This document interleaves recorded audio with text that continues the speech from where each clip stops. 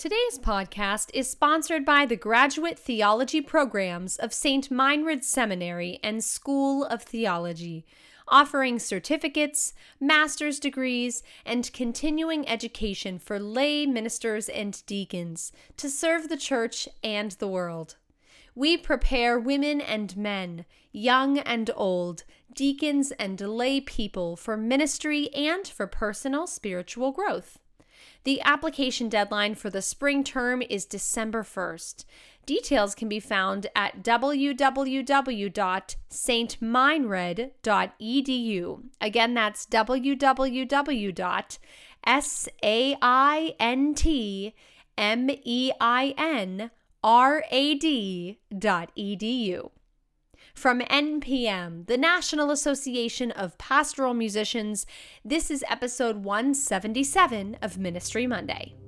Ministry Monday is a weekly podcast about music, ministry, and liturgy, produced by the National Association of Pastoral Musicians, or NPM. What is NPM? NPM is a national association that fosters the art of musical liturgy. The members of NPM serve the Catholic Church in the United States as musicians, clergy, liturgists, and other leaders of prayer. For more information, go to npm.org/join. Have a question? Email us anytime at ministrymonday@npm.org.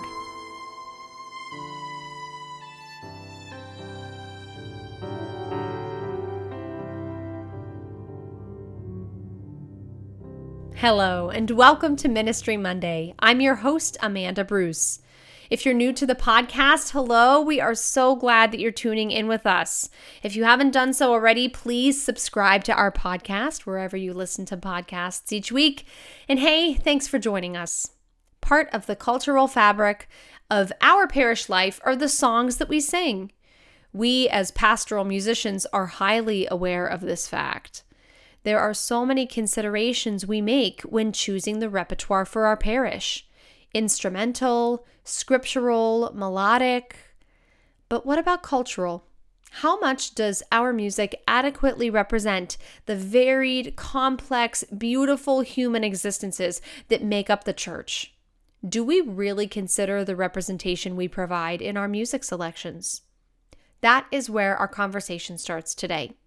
I am pleased to introduce M. Roger Holland as my guest for this episode. Roger is a teaching assistant professor in music and religion and director of the Spirituals Project at the Lamont School of Music, the University of Denver. In this episode, Roger shares his reflections on the need for representation of all races, musical, and cultural styles in what we do in ministry today. Today on Ministry Monday, I'm speaking to M. Roger Holland II. And of course, today, I'll just say Roger. Hi, Roger. How are you today? Hey, Amanda. I'm well, thanks. How are you? I am doing really well. I am so grateful that you are taking the time out of your very busy schedule. And I'm not even saying that with any hyperbole, because before we started recording, you were telling me all of the great, but lots of time consuming things you're doing. And so I'm just so grateful that you're sitting down with us and talking with us today. Thank you. Sure. Pleasure. So today we are recording an episode that will be a part of Black Catholic History Month. These are part of the discussions and the dialogue that we are having. And when you and I were emailing to start this conversation, you mentioned a phrase and a theme that I'd love for us to start with, which is liturgical justice. So first off, liturgical justice, where has that phrase come from? And where do you really find a lot of inspiration for that? So great question.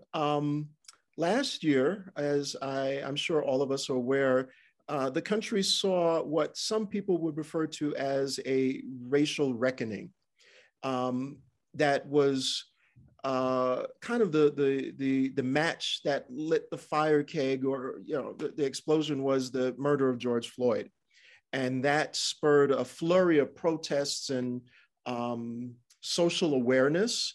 Unfortunately, I mean, the things that had been going on, particularly that month, even in my own work, I had to just bring to my boss's attention some of the trauma that African Americans were experiencing in this country. Many of us refer to it as the pandemic within the pandemic. So we were all shut up at home. And then just within that concentrated month of May, we saw the death of Ahmaud Arbery, which had happened actually, I think, back in February, but we became nationally aware around the beginning of May.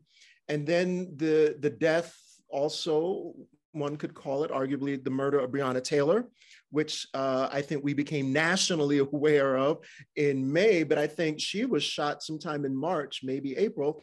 And then the day that George Floyd was shot, it became national news the following day. But on May the 25th, when he was shot, what became national news was the threatening, the weaponizing of the police for Chris Cooper in New York City in Central Park. As a white woman, refused to obey the park's regulations and leash her dog in a particular place. And she called the police on Chris Cooper and accused him of attacking her, which we all saw he was not. So with all of that going on, we have these three major incidents making national news, and then boom, before our very eyes, George Floyd is murdered by a police officer. So we have all of that going on. Many national organizations now are paying attention to issues of equity, racial justice. Many organizations are making statements, Black Lives Matter statements, and now are paying close attention to issues of equity and diversity and inclusion within their own institutions. So this is going on. NPM was one of many institutions that was paying special attention to these incidents and how that impacted the work that they do, their constituents, their communities. And I, along with many other African Americans within the Catholic community, work with NPM to put together some special programming for the convention that was about to occur. And as Kim Harris, Lene Gray, Valerie Lee Jeter, and I were all meeting and talking and thinking about different ways we could address things in a particular that would be relevant for music ministers, pastoral musicians.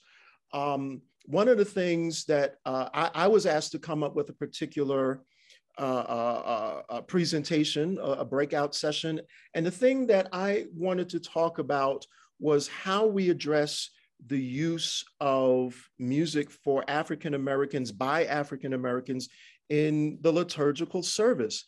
And the idea that came to me, particularly around the work that I do at the University of Denver, is justice. And in our particular framework, liturgical justice. And so as a professor, I tend to give these very long drawn out explanations, but I'd like to be very detailed and give the background and make sure we have a full understanding of the context in which we're dealing and operating.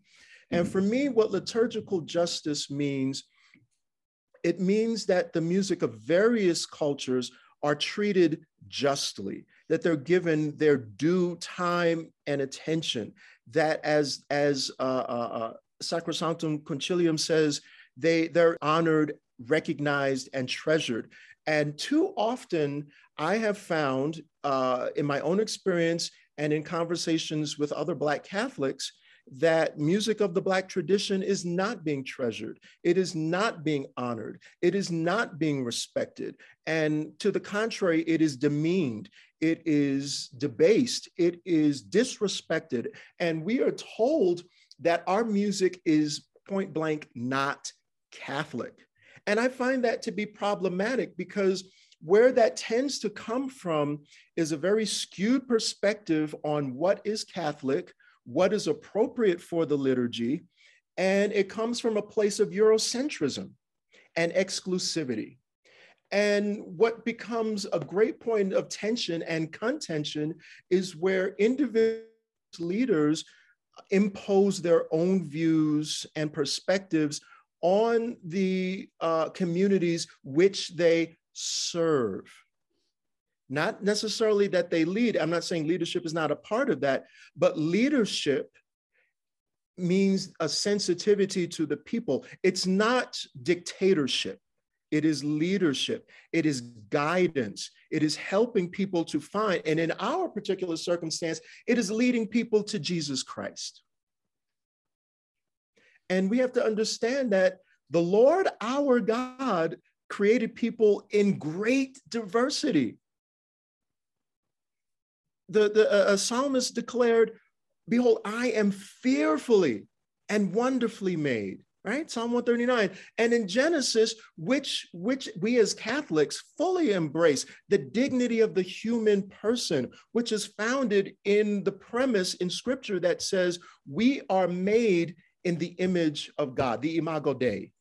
So if we are all made in the image, God made us diverse in our singularity, in our particularity. And to ignore that is to disavow our own humanity and our membership in the holy priesthood. We are all, right? That's what our profession. We are supposed to be members of this. We are peculiar people that are part of this holy and royal priesthood. And to say that unless you become a priest made in my image as a human being, then you are disavowing the singularity and the uniqueness with which God has created me. So rather than saying we are made in the image of God, what some of these pastoral leaders are saying, unless you remake yourself in my image, in my perception of what is Catholic, then you are not Catholic. And who has given them that power to do that? Certainly not the church, because in its official documents, it says otherwise. Absolutely. So this becomes for me very problematic. And hence, I talk about now what I'm calling liturgical justice, because choices and decisions are made based on personal preferences and discriminatory notions and ideas. And that is unjust. When we do that in the liturgy, when we exclude others based on their race, color, culture, ethnicity, gender, then we are being exclusive rather than inclusive, and we are not adhering to that which is really universal, i.e. Catholic.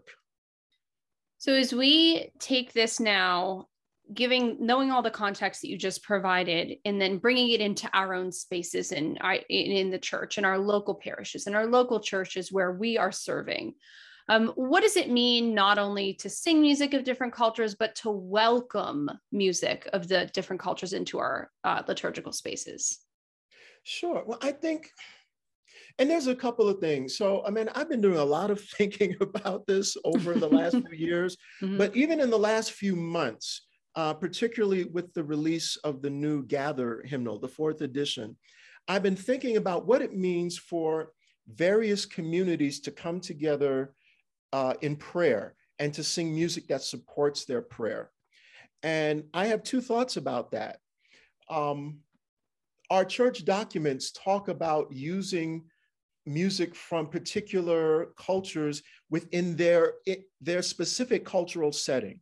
So if you're in an Hispanic community, then that should be the predominant music is represented, not only in the music, but in the art and in the language that is spoken, in the homilies that are preached. They should address that culture. And there's a biblical basis for this. Jesus himself didn't speak to the people about issues of high society. He spoke to them using parables that were centered in agrarian culture, because that was the community. He spoke to them using fishing analogies. He spoke to them using farming analogies, because that's who the people were, because he was trying to communicate and relate to them. And so certainly our parishes need to do the same thing. If you're dealing with a Vietnamese parish, then the music needs to reflect their culture, their language, their aesthetic. When you're talking about African Americans, then the music needs to reflect our culture, our aesthetic, our music, our preaching style. All of that should be part. The artwork that represents who we are as an African-American people that are part of the African diaspora. But at the same time, if your community is majority Anglo, then the music should reflect who those people are. Now, in terms of hospitality and welcome, if there are people in your community, even if Blacks or others are not the dominant culture, but you have people in your congregation or in your geographic community, or even in your parish that are of other ethnic groups, then I think we have a responsibility to be welcoming and hospitable. What does that mean? Well, maybe every week, the majority of the music is not of the African-American experience, but every so often, there should be something that reflects who is sitting in that pew. I love using eating and cooking. I actually, in my choir rehearsals from time to time, I'm prone to using food and cooking analogies. So if you were to invite a Jewish family to your home, would you only have a diet of pork? I think that is being insensitive to that family. Maybe you do include some pork dishes, but you need to have a full, a palate and things on the table that are hospitable to them, that meet their dietary needs and restrictions, and that recognize you respect and are aware of who they are, and you welcome them into your home and into your space. Too often, that is not the case in our liturgical settings. Whether we come together as a multicultural community or whether we have members of different communities in our parishes, the expectation too often is that they should conform to who we are, as opposed to us recognizing the diversity in our midst and making them feel welcome. So this is kind of where I've evolved in this, more so of the recognition of the great diversity of the Roman Catholic Church here in the United States, and that each community needs to be honored and treasured for who they are. But most especially when we come together as a multicultural community, when we have Spanish-speaking people, French-speaking people, people who are Vietnamese, people, Spanish, all of that needs to be represented in our liturgy. Otherwise, we render, and this is one of my arguments, we render them invisible, as if you don't even exist. I'll never forget some of the times I've been at NPM conventions, and in our closing liturgy at the sign of peace, no one would offer me the sign of peace. Oh, no. You're sitting around people that you don't know, but aren't we part of one family of God? Yeah. And yet, I mean, what does that say to being welcome? One of the great gifts of being part of the Catholic faith is no matter what parish you go to, the liturgy, the form, the structure of the rite is the same.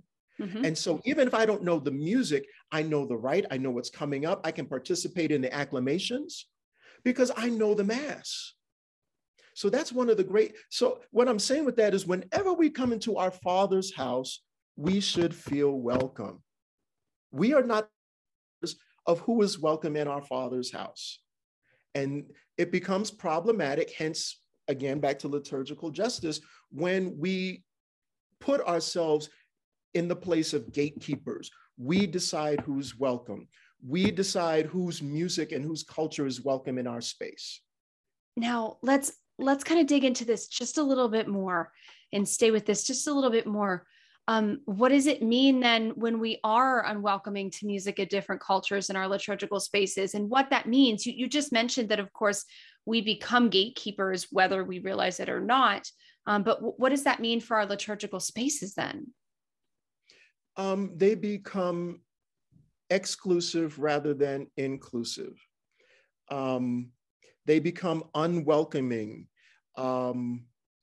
I attended seminary at Union Theological Seminary, and I did my graduate thesis on the premise that music from the African-American experience helps to cultivate the formation and supports the formation of Black Catholics. And it's not that music outside of the Black culture cannot do that. But when you hear music from your own culture, if you would, when I'm speaking my own language, there's a resonance, there's a connection that is present when I'm not. For instance, if you're a bilingual person, but your primary language is Spanish or whatever it is, you're most comfortable in that language. You tend to think in that language, even though you might be equally conversant in both dialects, in both languages. And so when I hear music of my own tradition, it resonates within my spirit, within my bones in a different way. It moves me, it connects to me in a different way. For instance, like I said earlier, when Jesus spoke to the people, he spoke in parables that related to them. He used the language, typically we were made to understand Aramaic because that was the more common language of the people. But I bet you if he was around Jews and they were just in their own little, home, maybe they all spoke Hebrew, because that might have been more comfortable. W.E.B. Du Bois talks about this notion of a double consciousness. And part of what he speaks about with that idea is that Black people have to have two different persona. We have to be one way when we're around white folks. And this particularly is when he's talking about slavery and Jim Crow. And then when we come into our own communities, we can be our true, authentic selves. When you're your true, authentic self, just think about what it means to worship God and to be open to the Spirit of God. If you are your full, authentic self, then God relates to you in all of your authenticity. When you have barriers up, when you have a facade up, when you have a mask on, then either all of who God wants to be with and for you cannot get through because you have a wall up, you have a barrier up, you have a mask. You're relating to God as who you are. But when all of that is down, which I think will happen when you can be your fully authentic self, when you are in community with those who are like you, with those who accept you, with those who love you, with those who support you, and God is trying to talk to you, I can speak from personal experience. When I have been my full authentic self, when I have worshiped God in spirit and in truth, God talks to me in a very profound way. And she connects because in a very profound and powerful way, because there are no barriers. God can get through without any kind of inhibitions in the way, without any walls, with no barriers. And that's what needs to happen in the liturgy. That's what I believe music can help facilitate. When we can commune with God in a full, authentic, and honest and sincere way, God can move in us. God can change us. God can minister to us. Isn't that part of what should be happening during the liturgy of the Eucharist? When we go forward to receive the body and blood of Christ and we are ingesting Jesus, that is supposed to change us. But if we have a block in our digestive tract, right, then can God fully be integrated into who we are? It requires surgery, a lot of times to remove those kinds of blockages, or at the very least in our liturgical language, in our church language, it requires conversion. There must be a change, right? And so that's what needs to happen. We have to recognize that we have made those who are not like us other. When you otherize people who don't look like you, you make them different, and now you treat them differently because you view them differently.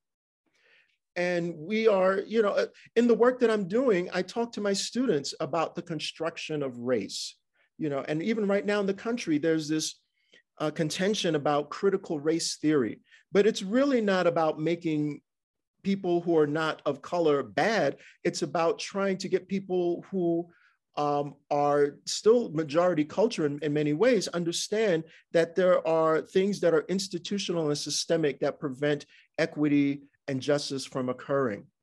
And in the case of race, most scholars would agree that race was a construct that came about during the period of slavery in order to otherize Africans, to make it easier to put them into this state of, and that institution of slavery was supported by ideas of supremacy, which operate under the notion that one race is superior to another. But there really is one race, right? There's the human race. We have different places of origin. We have different cultures. There are perhaps different ethnicities, but we are really one human race. And so we have to stop otherizing people who don't look like us, who talk like us, who have the same experiences in our background as we do. We have to treasure those differences and embrace those. And in those, we then truly become universal. And we can be, as the Pope and our church documents talk about, we can be unified and united. One holy Catholic Church. I feel like I just want to say amen. Can I teach you a little bit of sign language? Sure. Okay. So I don't know if you know this, but prior to becoming full-time with NPM, I worked in a bilingual church, which was English and sign language. We were the home for the deaf. Oh. And so I'm going to teach you amen as if like a vehement, like amen. So okay. If you keep your palm out and then you do a little thumbs up and then you bounce your hand across and away. So across and away. This means amen. Oh, and I like that. And your face expresses it too. Amen. Yeah, that's a sign language for a strong amen. Excellent. I love it. So one more question for you, Roger. So you mentioned the worship, the Gather For hymnal. Can you share a little bit about that? Sure. I think what is perhaps most exciting about this hymnal is the breadth of music from different cultures that is included. I think it is the first time that a hymnal of its kind has been produced that has, in a significant way, music of the Hispanic community, music of the African American community, and several others, in such a way that it says that these are members of the Catholic body as well. And it doesn't mean that every week you're going to go through all and check all these boxes, but now you have tools, you have resources within one document that allow you to express different liturgical themes from different cultures. And at the very least, like I was saying earlier, if you have people of other ethnic groups in your parish, even if they are not the dominant or the major culture in that church, you can now recognize their presence in a way that says, we are one body.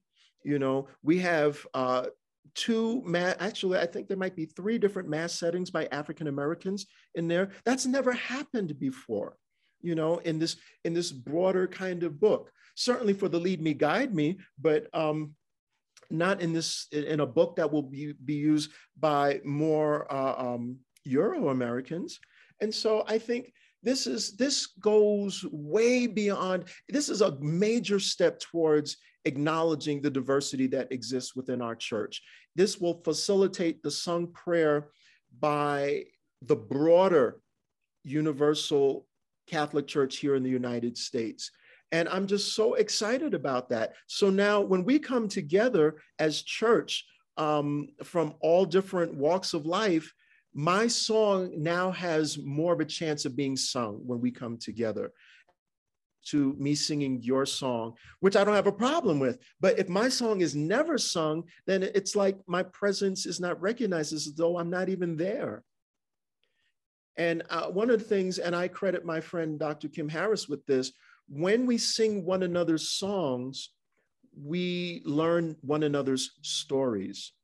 And when we learn more about one another, it demystifies and it de-otherizes the other person, because it's harder to hate, it's harder to bear malice, it's harder to ignore those whom you know and then gain an appreciation and love for. So I'd like to share this quote from Pope Francis in his Wednesday address. So this was actually delivered October the 13th, Wednesday, October the 13th.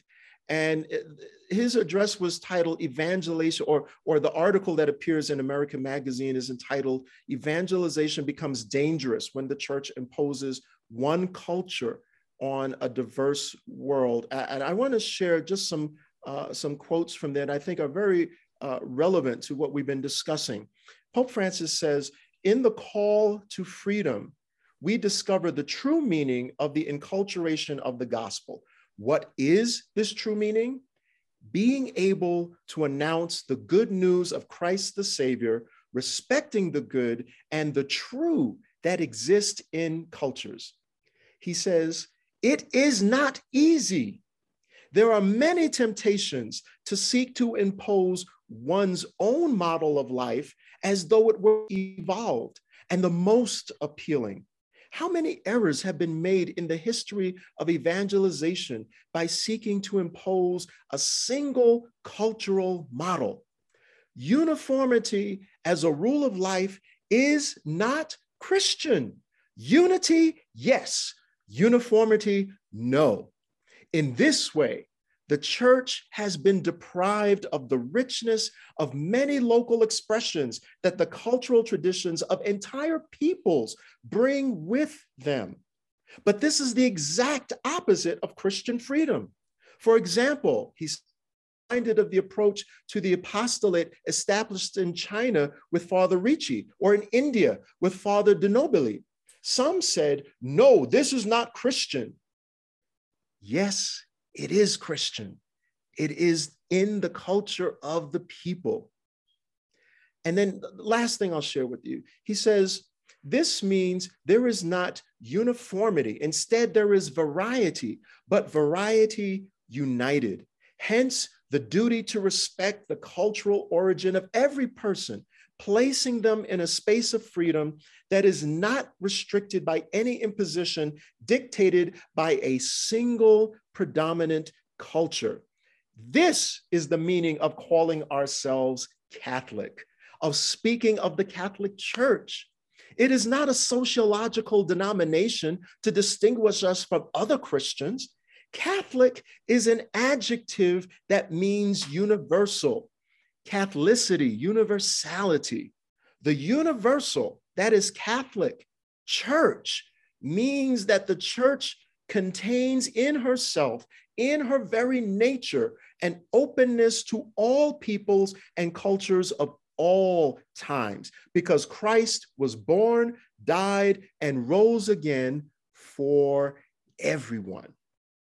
I think that is so profound, and I think that speaks to this whole notion of liturgical justice and enculturation. When we start imposing our individual preferences over the masses, particularly, say, if you are a white priest, and because I saw this on Facebook earlier this week, if you're a white priest and you say that music of the Black culture is distracting to you, and therefore you don't want it done in your parish, that's problematic. As a friend of mine used to say, that sounds like a me problem. Absolutely. Yeah, that is not a church problem. That's a me problem. Oh man, Roger, this has been so good. I mean, you are such a great person to interview for Ministry Monday, because your insights are so profound and so appreciated. Thank you for your time and your knowledge and your sharing all of this with us today on Ministry Monday. It has been truly one of the highlights of my podcast this year. So thank you again for your time. Absolutely. Thank you. All the earth shall bow down before you, oh God. All the earth shall bow down before you, oh God.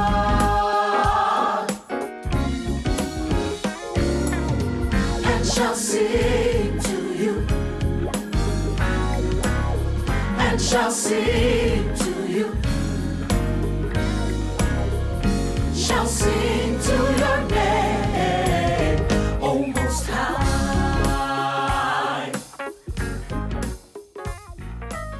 Thanks so much again to Roger for his time today. For more information about this episode and to read the article from America Magazine that quotes Pope Francis that Roger spoke of in this interview, check out the show notes of this episode at ministrymonday.org.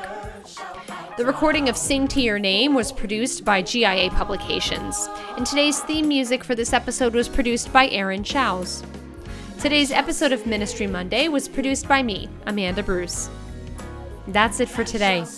With the Spirit's gifts empowering us for the work of ministry, thanks for listening. Have a great week, and we'll see you back here next Monday.